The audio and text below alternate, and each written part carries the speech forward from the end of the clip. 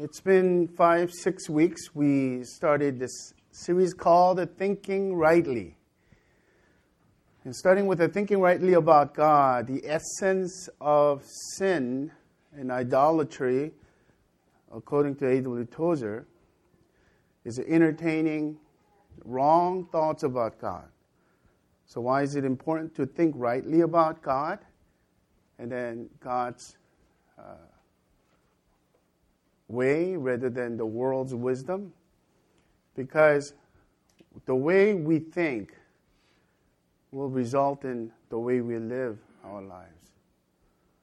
So far, thinking rightly about God, and as I mentioned before, if you haven't listened to that message, that is a hinging message, the fundamental background of this whole series. So I would strongly urge you to go back to online and listen to that message. The second message was on thinking rightly on our priority. What does it really mean to say that we put God first? Thirdly, we learned about thinking rightly about sin. And last week was thinking rightly about marriage and sexuality.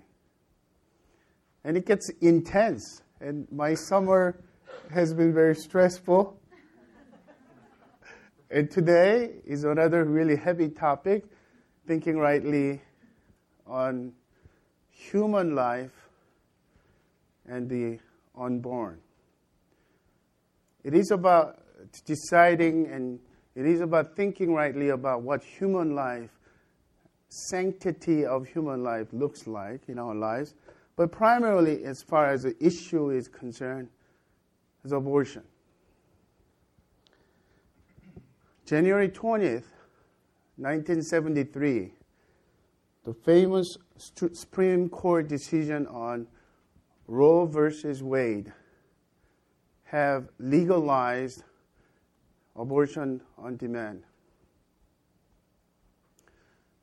So this is a highly political issue and controversy.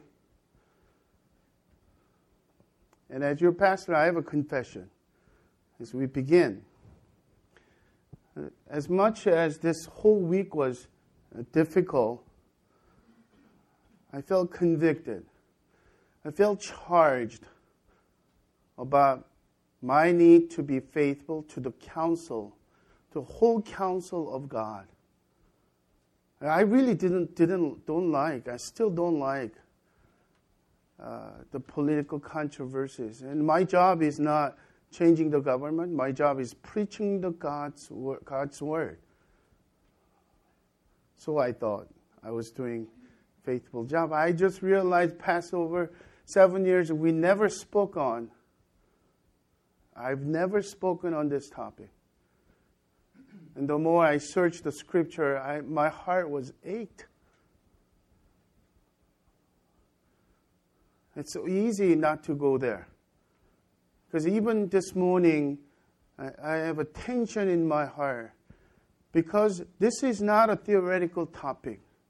And some of you, audience at this size, handful of you, women, ladies, might have gone through abortion yourself. Maybe multiple abortion. Some of you men have participated indirectly in supporting and approving the abortion. So some of you already guards up. Who do you think you are? You're a man. What are you speaking on this topic? Meaning male. I have another confession that I need to make. Of all the topics so far, this one makes me tremble. I'm brokenhearted. Many of you know that my dad used to be, while he was alive, physician. He was OBGYN. He was as a gynecologist and non-Christian until the moment he retired. He refused to go to church. He was a non-Christian. By the grace of God, in late years, in his 70s, he came to know Christ. and got baptized. But I just realized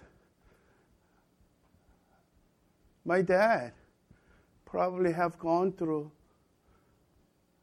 hundreds, if not thousands, performed abortion as a physician and gynecologist. So know that I am not in a position of holier than any of you. And for that matter, we as a church are not in the position of holier and have some kind of a right to judge and condemn others. Not at all. The key point on all this, one thing I really like you to learn, along with me, if you are a true Christ follower, who will you listen to? Who will give you? To whom will you listen with attentive ear? Who has a supreme authority on your faith and conduct? If you are not intentional, if you are not trained in your spiritual disciplines, almost all of us, by default, are influenced by media, influenced by man-centered worldview. So I ask you, I plead with you, not to me personally, because my opinion doesn't matter. Would you listen to God's voice? And through this passage, the several passages that we are going to go through. So it is a complex issue with medical, theological, ethical, legal, social, and personal implications. And lately, I didn't plan this.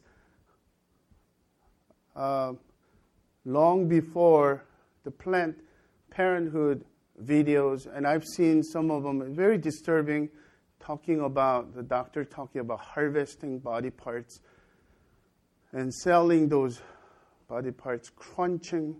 That is very disturbing.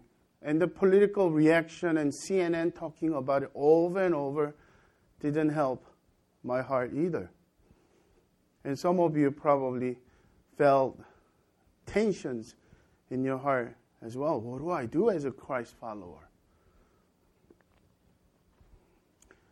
Number two, it's important to think rightly about human life and the unborn because it is full of ramifications with a ripple effect, not only on abortion, but also on euthanasia, and PAS, physician-assisted suicide, and genocide, and more, and the bioethical issues as well. Do you remember a few months ago, there was a woman who had a brain tumor, and she had only a few months to live.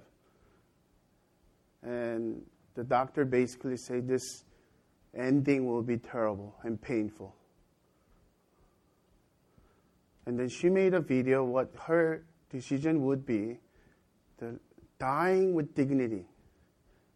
And once again, when you think about man-centered perspective, everything sounds so sophisticated. It just makes so much sense.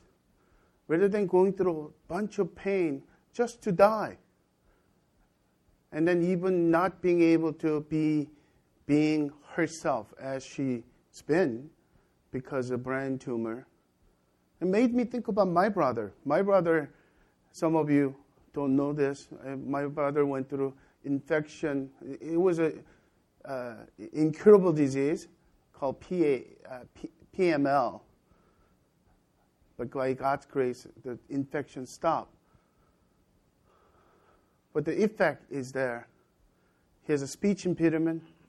He still have the right side, the right hand. He can't eat with right hand, although he was right-handed. And he walks with a cane. And thinking about her beautiful video, and then how she will celebrate, and how she will die in the arms of her loved ones, and playing and background music. The physician will assist her dignified dying. How do you argue with that if you don't consider God's word as supreme authority? It goes on and on and on. Some of you have elderly parents now. Do you know the health care costs for the last 2 years of elderly people are tremendously high? There are people who are subtly implicating, if we somehow speed up this process of last 2 years of elderly people who are sick, who are very, very sick, but do not die within 2 days or 2 weeks or 2 months, but takes 2 years, the healthcare cost can cut tremendously. Once again, it makes sense if we don't give God's word supreme authority. Number 3, it is at the heart of clash between two diametrically opposed worldviews. And this is a time that we need to wake up and actually see how radically different it is to be a true Christ follower is in this world now.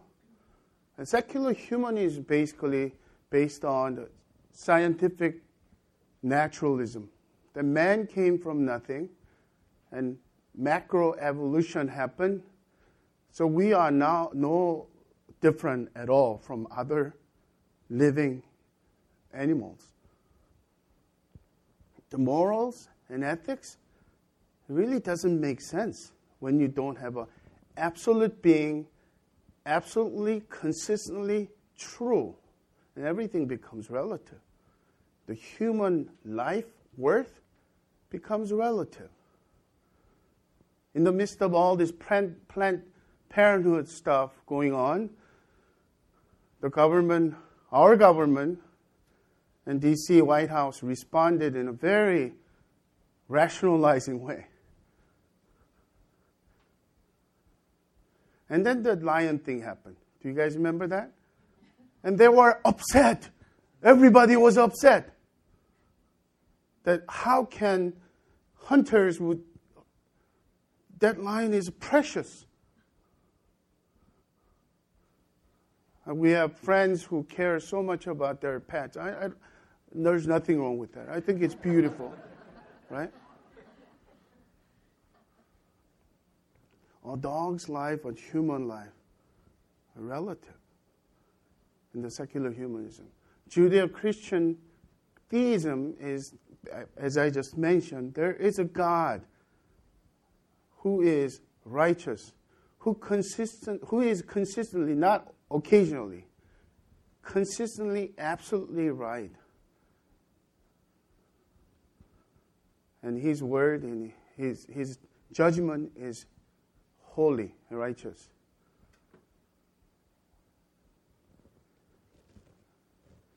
So it's not easy to be a Christian anymore. And it's kind of interesting thing, all week long, I read too much, probably, and a good thing. It's a good news for you guys, okay? Initially, I thought about some pictures, ultrasound or baby pictures, and then I went through so many things, and there's actually the gruesome abortion videos. No pictures this morning. Okay? Rest assured that you will not see any pictures. But going back to the point that I'm making here, it's not easy to be a true Christ follower who opposes God's word as a supreme authority any longer. It's easy to be a Christian who rationalize, compromise to be relevant to the world around us. The case in point, the statistics that I read, there's a turning in public opinion. Since 97, this is the first time that public opinion, Gallup poll, basically says 51% is pro-life and 49% is pro-choice. But the government atmosphere and the mainstream media atmosphere and climate is pro-choice world. Why? Because the whole thing, the whole philosophy of that is built on secular humanism. Our higher institution is built on secular humanism. So out of my OCD, let me clarify what secular humanism is. Secular humanism is not the humanitarianism, warm-hearted, thinking about loving people and being compassionate. No. By secular humanism is that there's an atheistic world and man and his five senses are in the center and the final judge of what's right and wrong.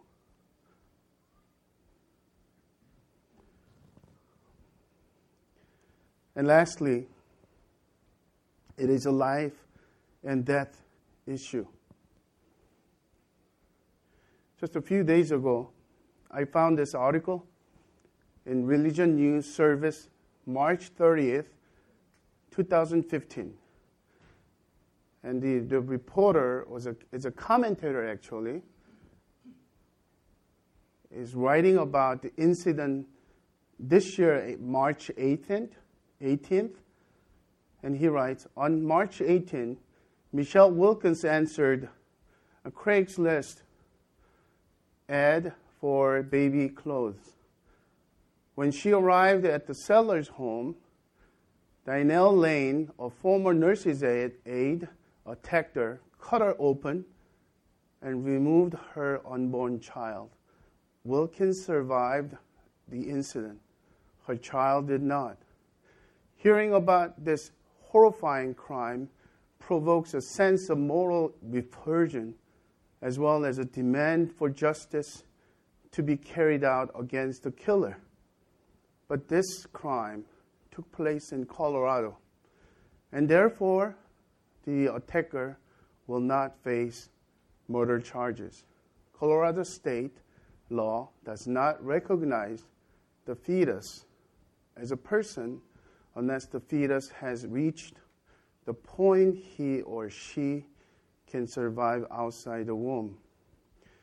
Today, 38 states have fetal homicide laws that increase penalties for crimes involving pregnant women or explicitly refer to the fetus as a person worthy of protection.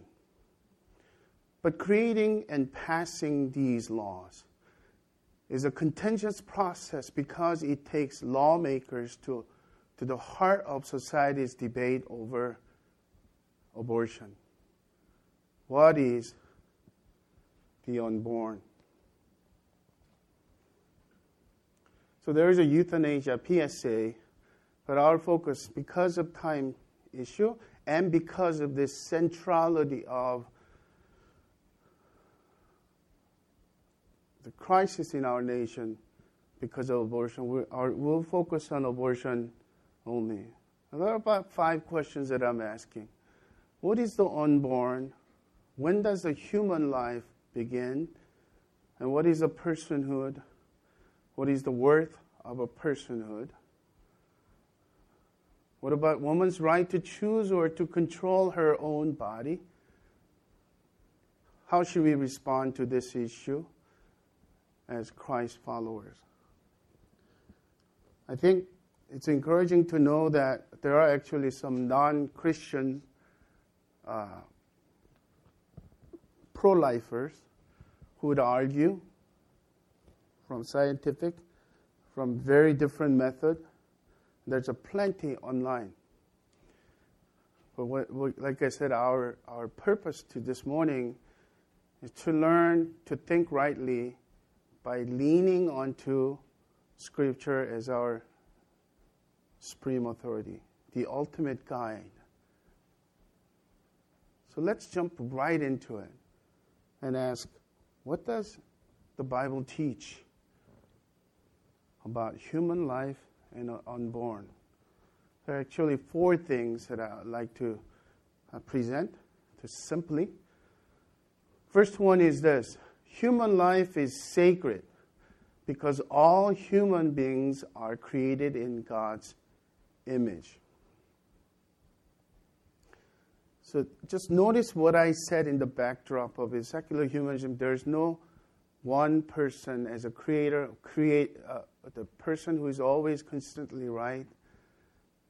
But if we look to the Bible, this is what God says. Recorded about creation, Genesis 1:27. Let's begin with that verse. So God created man in his own image. In the image of God, he created him. Male and female, he created them. A human life is sacred not because our babies is pretty, as opposed to third world country, the babies who are just thinned out so much and the popped out belly with flies all over his face. Ooh. Oh, some of us might be thinking about, the Vietnam War, the famous picture of the girl totally naked, screaming and running. Compare that picture with the French girl who looks so artistic and so pretty, like a magazine picture. What would typical Westerners, if we are not cautious, to think? How do we, by default, compliment the kids? Beautiful. Seems so much, has more worth. No. This is the point that we really need to get it. God created each one of us in his image. There is no other creatures, no other animals, no other chimpanzees have this image in them. The moral compass, the ability to commune and fellowship with God. For God's glory, God created man and woman with his DNA inside of us. That's why we have dignity. That's why every human life, including the deformed babies, including people who have Alzheimer and dementia, and looking like crazy person, human life is sacred. In God's eyes, it's precious.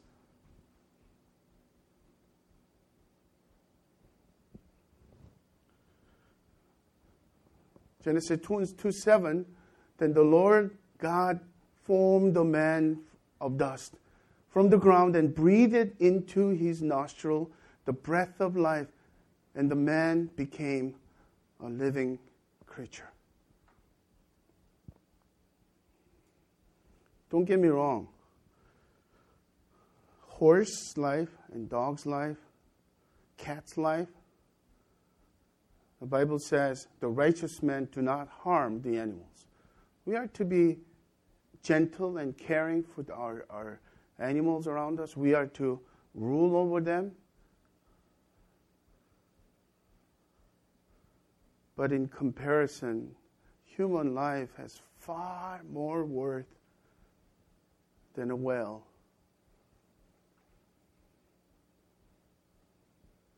Than any other animals. Let's go one more. Psalm 8, 3-6.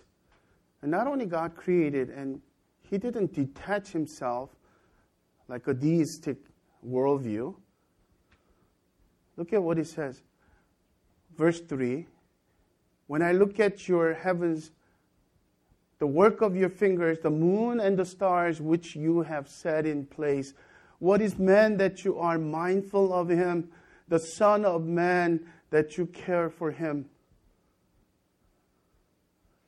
He's talking about not only himself, but every human being created in God's image.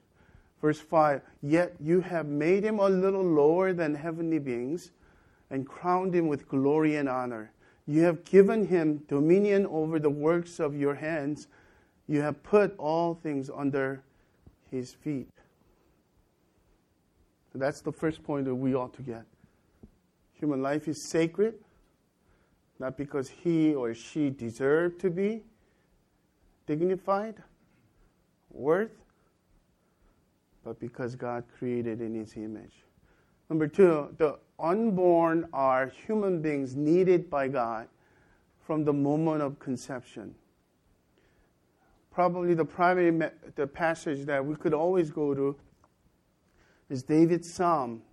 Psalm 139, verse 13 through 16. The whole psalm is actually about that.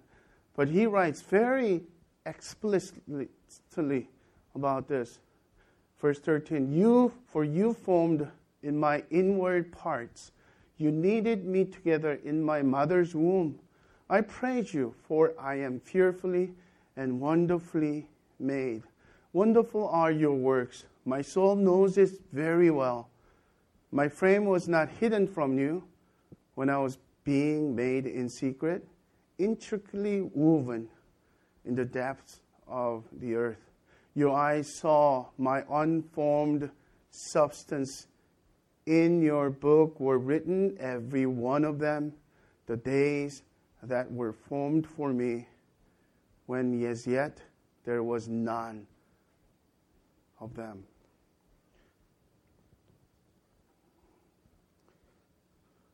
This is what David's writing about what God has done. Let's hear God himself.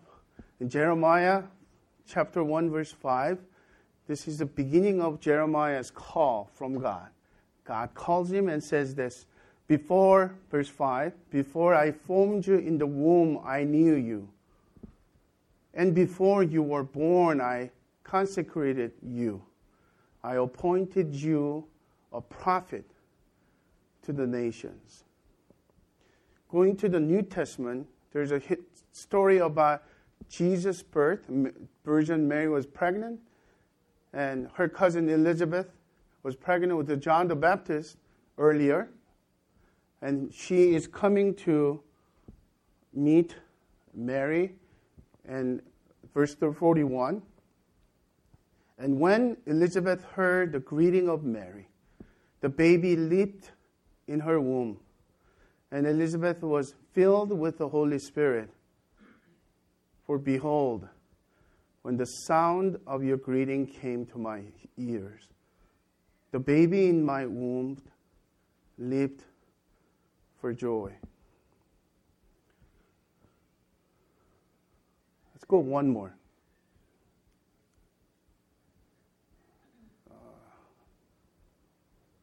Actually, the one more is my story. Do you know that when Kate was pregnant with our first son, Soren, I still remember. I don't remember number 2, 3, 4. Everything seems the same. It was the day the ultrasound, and this lady was showing us his heartbeat and let us hear it. And then we found out his gender also too. And then basically he said, would you like a picture? And she gave me this ultrasound. You know, you guys have that too, right? I carried it everywhere. I still remember that night. I couldn't go to sleep. This wonder of life just shook me. The earth, more than earthquake. 3 o'clock in the morning, I'm writing email to everyone. I don't usually put too many exclamation marks like Henry.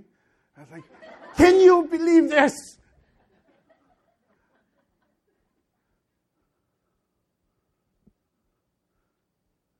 In 1973, when the Supreme Court decision happened between the ruling of Roe versus Wade, there was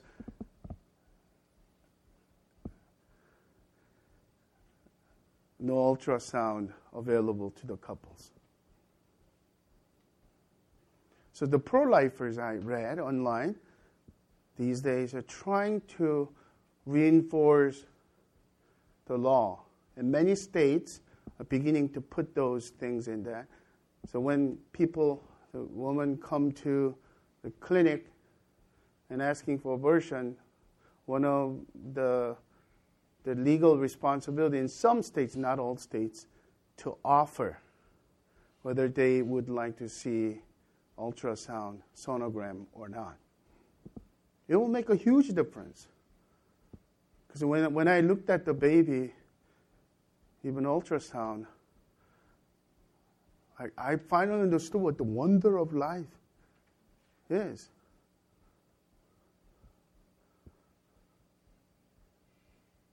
And I can't say that thing is just blob of tissue. You see how skewed our view becomes, and I'm going ahead myself, so let me stick to this.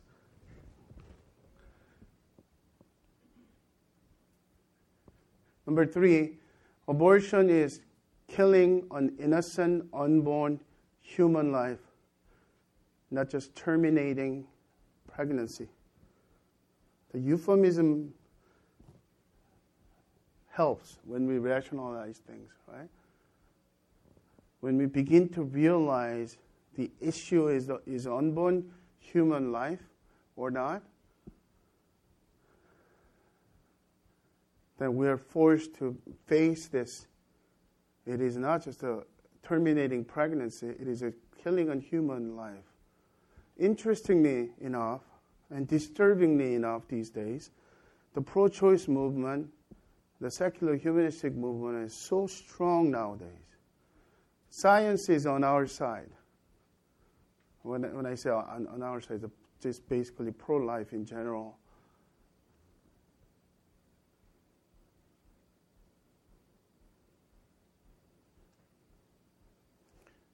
But the hardened, calloused heart of some militant people who are insisting woman's right to choose her options to have abortion on demand is basically, all right. It is human life. But another word came out. It's not a full person. Personhood. You know how dangerous the ripple effect this is, right? So when your dad and your mom has a dementia and acts like a crazy person, you can't even contain that person. He's not a person anymore. What about some of us? We know that the friends we have deformed babies or the mental retardation. They're not person anymore. The full personhood is somehow reached. When does fetus become a full human? So when you think about life begins at birth idea, many of us know because of medical science these days, technology, the premature birth, babies survive even outside.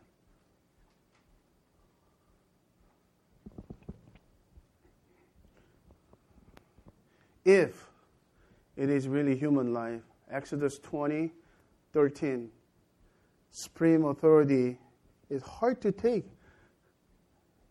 One of the 10 commandments, you shall not murder. You shall not kill. In here, this is basically unlawful, evil, intentional taking of another person's life. And obviously, this killing is not in all general. Another thing that I think we need to clarify before I forget, most of the times among the Christian circle, they will say sanctity of life, implying that it is about human life. But because There are people who are coming in to Christian world these days with various backgrounds, especially the Eastern ideology and Eastern religion, including the New Age movement. The Eastern thought is sanctity of life. All life is very clear. So, for example, Buddhists try not to kill anything, not even a fly, not even an insect, anything. They will opt to eat vegetables only because of their reasons. But the Bible says because of distinctiveness of human life, and because God allowed and basically killing an animal to eat, and even among the animals, their innate nature, God-given nature to glorify God is to be themselves. They don't have a moral struggle when they're catching. The lions do not struggle over, I should not have done it.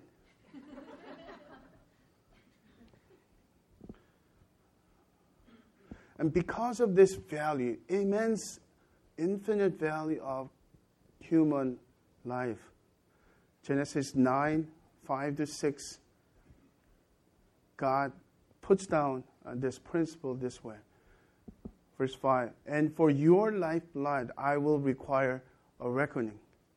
From every beast I will require it, from man. From his fellow men I will require a reckoning for the life of man. Whoever sheds the blood of man, by man shall his blood be shed.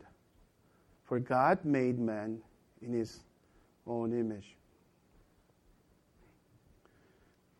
Exodus 21 to 20, verse 22 to 25. Our home groups went through this. Do you guys remember that? The Book of Covenant. Remember last week? Let's be very clear about hermeneutical principle. The three types of law: moral law, the Ten Commandments, that is timeless, and that is universal, applied to every culture, every time. The second thing is civil law. For the wilderness time, this was a law to govern the civic life of Israelites. This is one of those civil law. And the third one is a ceremonial law to separate Israelites as God's people, set apart, that's what it means to holy, by dietary, and by, in terms of the way they wear beard and clothing and stuff like that. So this is not applicable to our practice today. The reason I'm showing you is at the same time, though, what is the principle that God is teaching Israelites and us, which is still applicable? Otherwise, we'll throw away the Old Testament in general, right? So listen to this. Maybe the fetal homicide law came from this. Verse 22 of Exodus chapter 21. When men strive together and hit a pregnant woman so that her children come out, but there is no harm, the one who hit her shall surely be fined,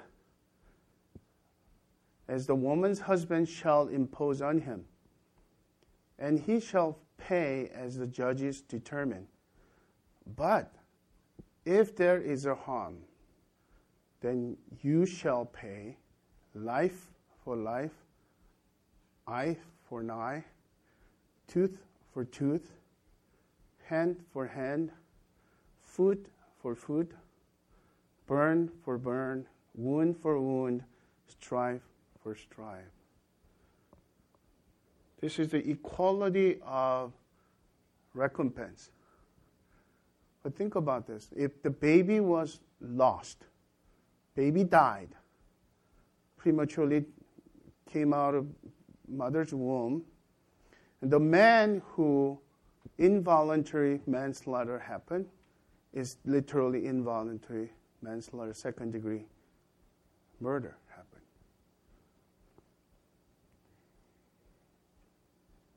What is the implication? Bible sees unborn babies as a human being, human life.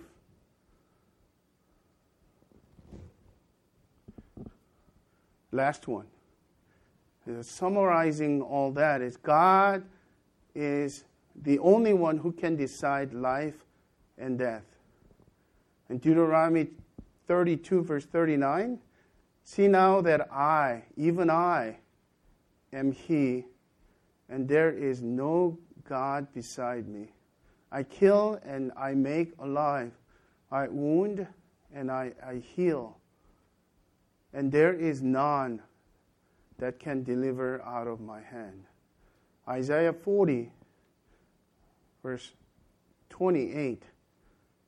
And God puts it in a more saying, this is what it means to have solely God's own right. Have you not known? Have you not heard? The Lord is the everlasting God, the creator of the ends of the earth. He has not faint or grow weary. His understanding is unsearchable. The other passage is, there is none like you.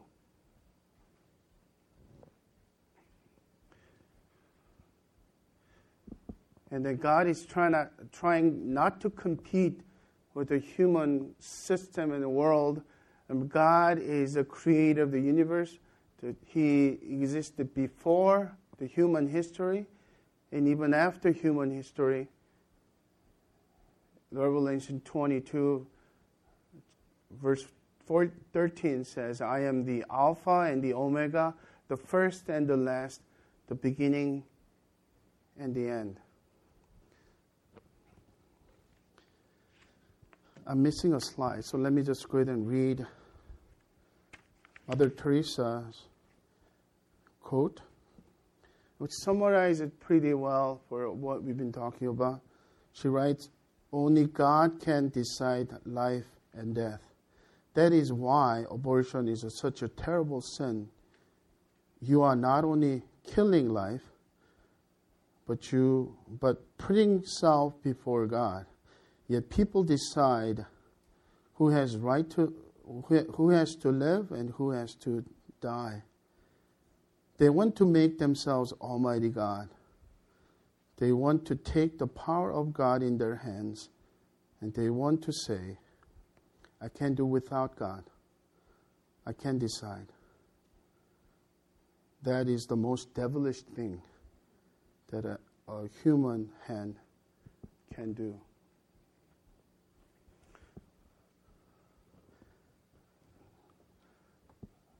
Through my study, I decided not to go through the details of all these other things about. I'll save you from the details of arguments and the process of methods of abortion.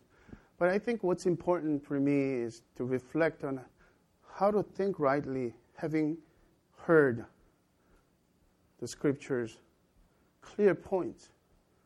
And I think about four things, four key underlying reasons for pro-choice arguments, why people that think our mainstream media is thinking the way they're thinking.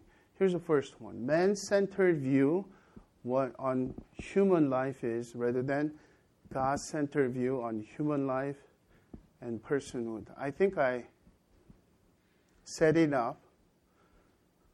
So let me just move on to the next one. Secondly, another underlying reason is assertion of personal autonomy apart from God, rather than submitting to God as the Creator and the Lord. Remember that when we learned about how to think rightly about sin is not necessarily breaking the law and breaking the rule on our own, but it's an offense, personal offense to God. God created us. He is the creator. He is the Lord. He has a purpose for us. And the word that every Americans like, if you are not a philosopher, typically we will use I like to be independent. I don't like people telling me what to do. I don't like church telling me what to do. But if you are going into more academic side and you begin to think about this word, the attractive word is autonomy. Autonomy is, from God's point of view, it's a deadly sin. Autonomy is insisting, fisting, waving our fist and say, God, I don't need you, leave me alone. Yet God created us. Yet God gave life to us. So woman has a right to choose apart from God, a right to control apart from God. Just to be clear, there's nothing wrong with making right choices. It's just that when you are considering the fact that you have a freedom, you would like to drink a little bit and then drive, that's your freedom to choose. But people get killed because of that. It is against the law.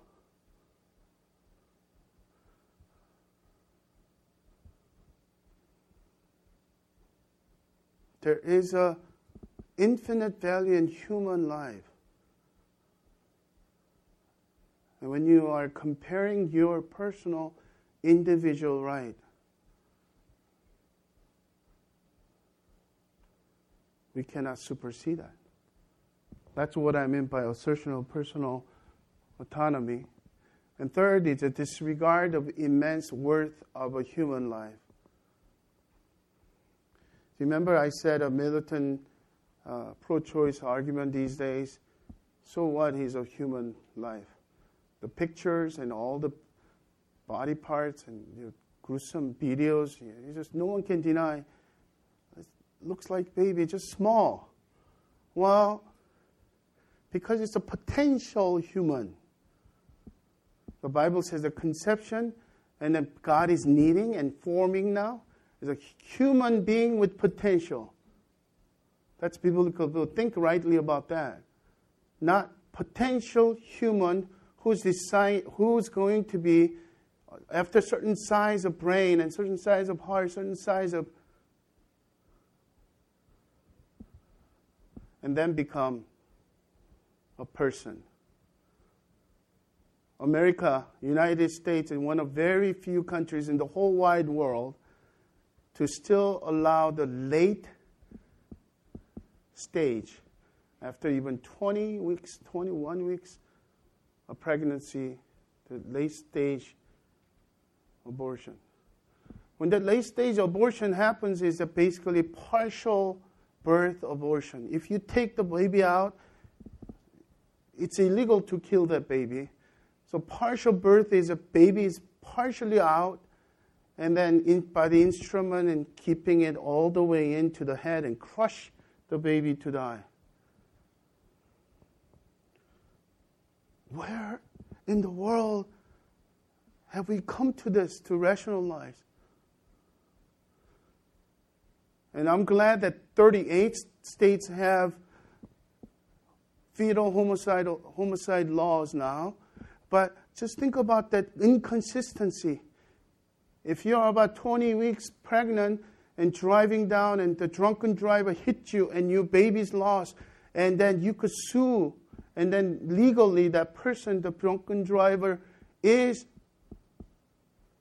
charged with second-degree murder, involuntary manslaughter. But if you do not get hit by the drunken driver and made it to the clinic and to get abortion, it's totally legal. Does that make sense?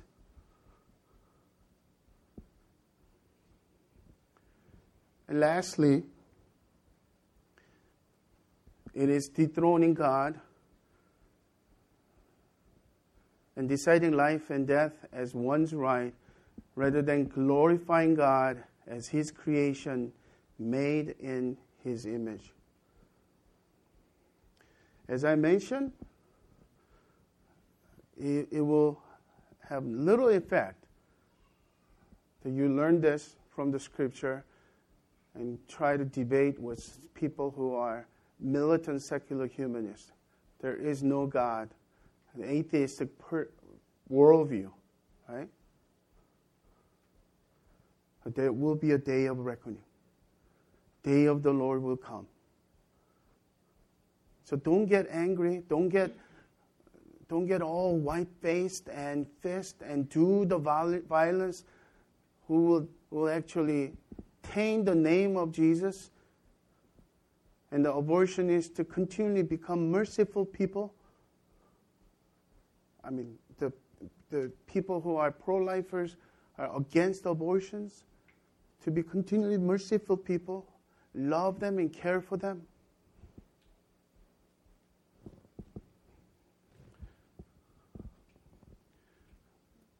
I'm not going to go over every single thing, but I just want to show you the 5 basic arguments and see if what I discern, the 4 underlying causes, is really true or not. There are many things. These seems to be the 5 major arguments for pro-choice. Number 1 is it's not a human being or person.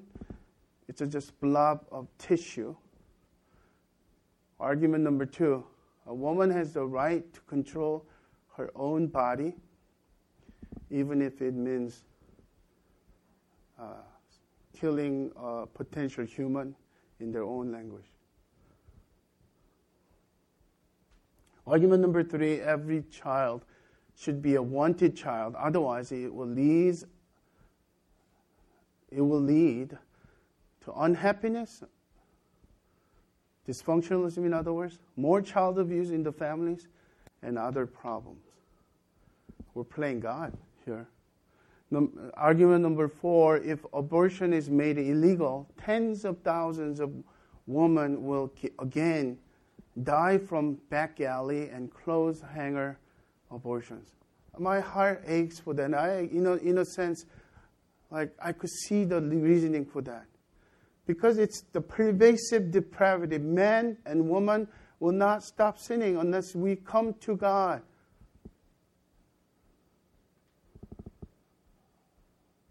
And it's almost like this.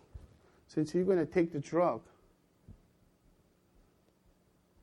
and get high, as mom and dad, let me be the supplier for you. So that you will stay away from the crazy ones. Does that even make sense in that way?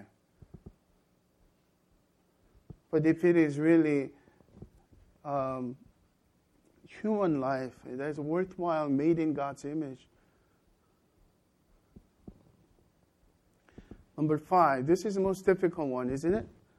What about a woman who is pregnant due to rape or incest?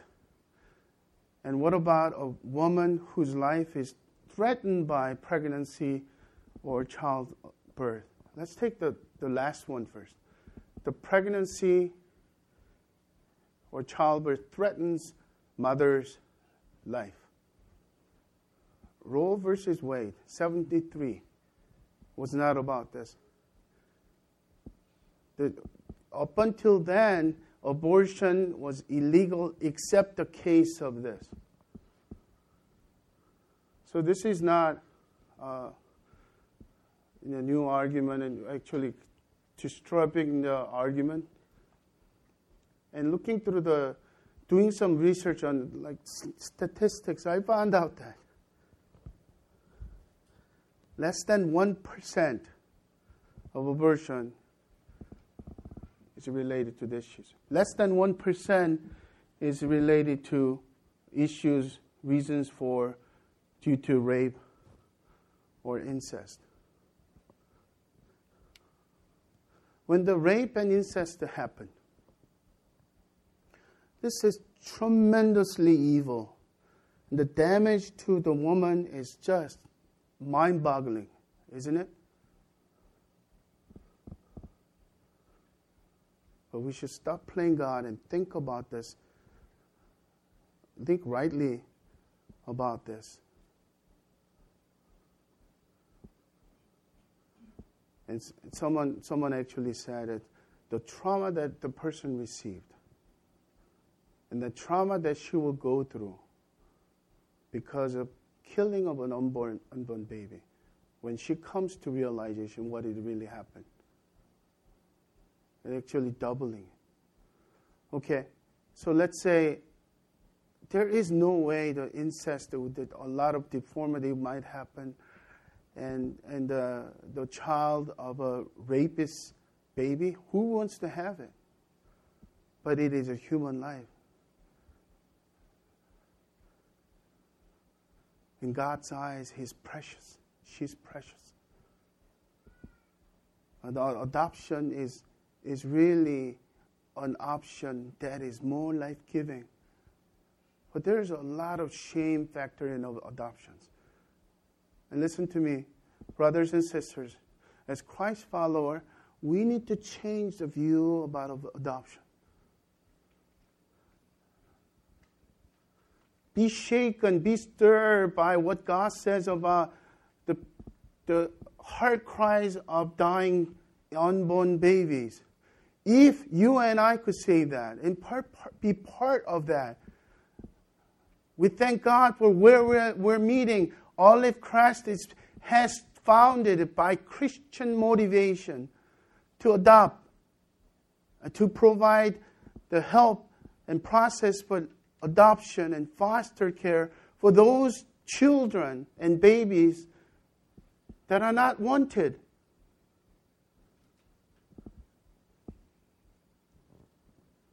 Let me close with just 3 things that we should respond. Number 1, we should repent. I'm not talking to the women and men who went through experienced abortions only. We should repent. I should repent of my own silence and passivity. Someone will step up and do the job.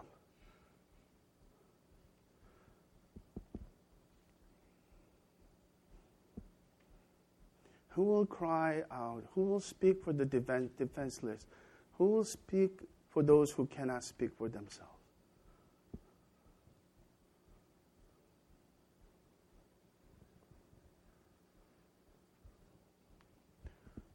We need to see God's heart in this. It is a messy world because of our own sinful depravity. Number 2, we must take a stance for life to be the conscience of the culture. Once again, do not think about polarized extreme responses. You don't have to go to Planned Parenthood or the abortion clinic and throw a stone at them or any other violent, and even picketing and shouting with angry voice. But we could be the conscience of the culture. This is not right. God have mercy on us.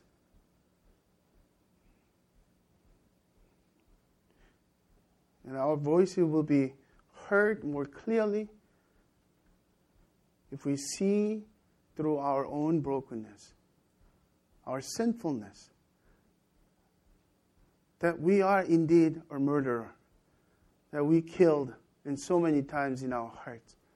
Jesus died on the cross for our depraved sins. That we are not in a holier ground to judge anyone, to condemn anyone. But we must speak for the right things. Can I be just practical with you? This is so much of an emotionally charged issues. So the social media is the last thing that you want to do. Especially you have a different crowd in front of you. Right? Why chase your non-Christian people and secular humanist people away when they need you to be salt and light right nearby you? So I'm talking about it's a dinner conversation. You are ready to share with winsome and gentle and merciful spirit. But take a stance. And be the conscience.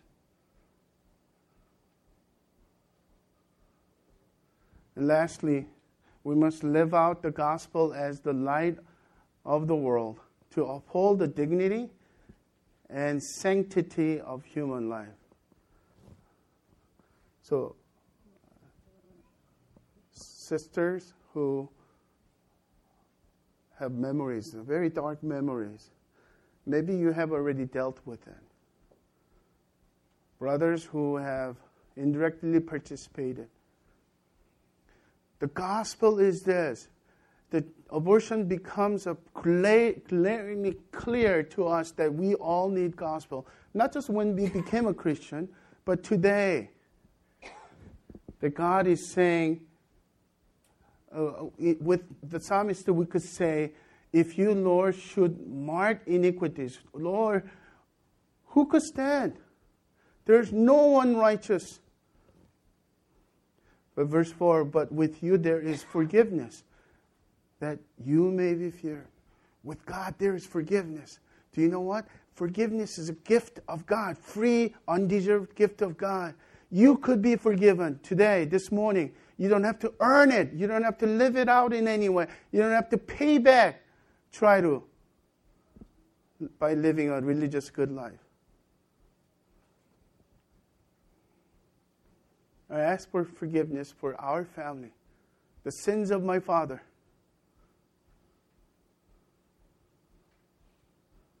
But and yet, the real good news is in the gospel.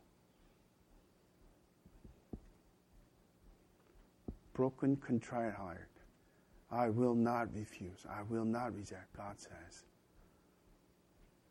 Just imagine that if we embrace them and do our part, not necessarily political activism, but writing to our congressmen, standing in the voting because of these reasons, in spite of unpopular opinions in mainstream media.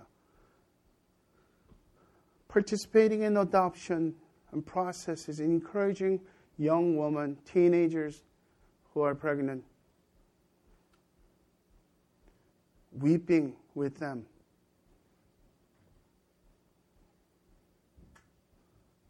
That is the gospel. In closing, I think Albert Mohler, his word is well-fitting and very eloquent, so let me just close with these thoughts. Christians must be the people of life in the midst of the culture of death.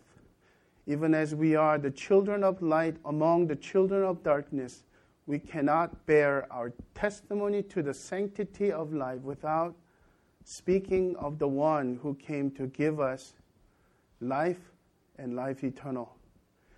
It is not because of who we are, but in spite of who we are, that Jesus Christ came.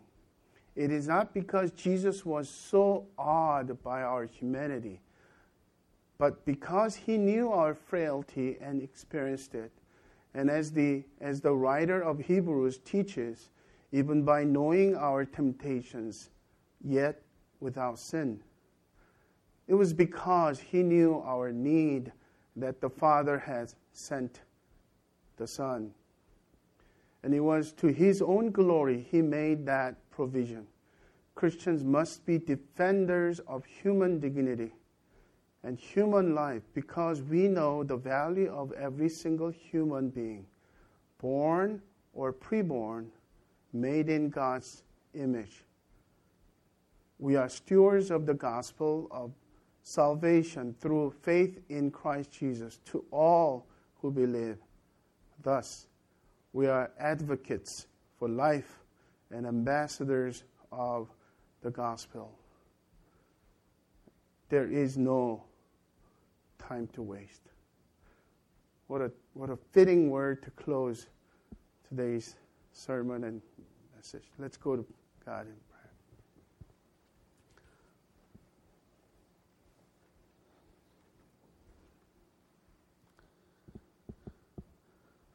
I know some of you heard from God, and I'm concerned, and my pastoral heart goes out to the people who have any sort of guilt, especially the true guilt. Can I remind you, God loves you, and Jesus died on the cross for your sins, and there is a forgiveness. And you could simply say, Lord Jesus, forgive me, renew my heart, and change to a person that you want me to become.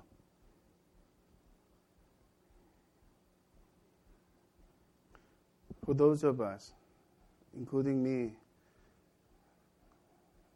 felt conviction of the Holy Spirit. It is a good conviction that we were found out with the light of the God's Word. Our passivity, our silence, our wishy-washiness is actually unpleasing to God. We prefer more comfortable, tensionless life rather than messy life. Let's go to God and teach me, Lord, to take a first step. To all of you, I pray for God's presence of His shalom. But I am reminded by this as well. If any of you who doesn't really know Jesus Christ personally, I'm not talking about your religious standing, that you've been going to church. Can I remind you the gospel is good news? That you can receive Jesus Christ as a free gift of God's forgiveness and eternal life by His grace and His grace alone. Through faith and faith alone, and in Christ alone. I would love to talk to you.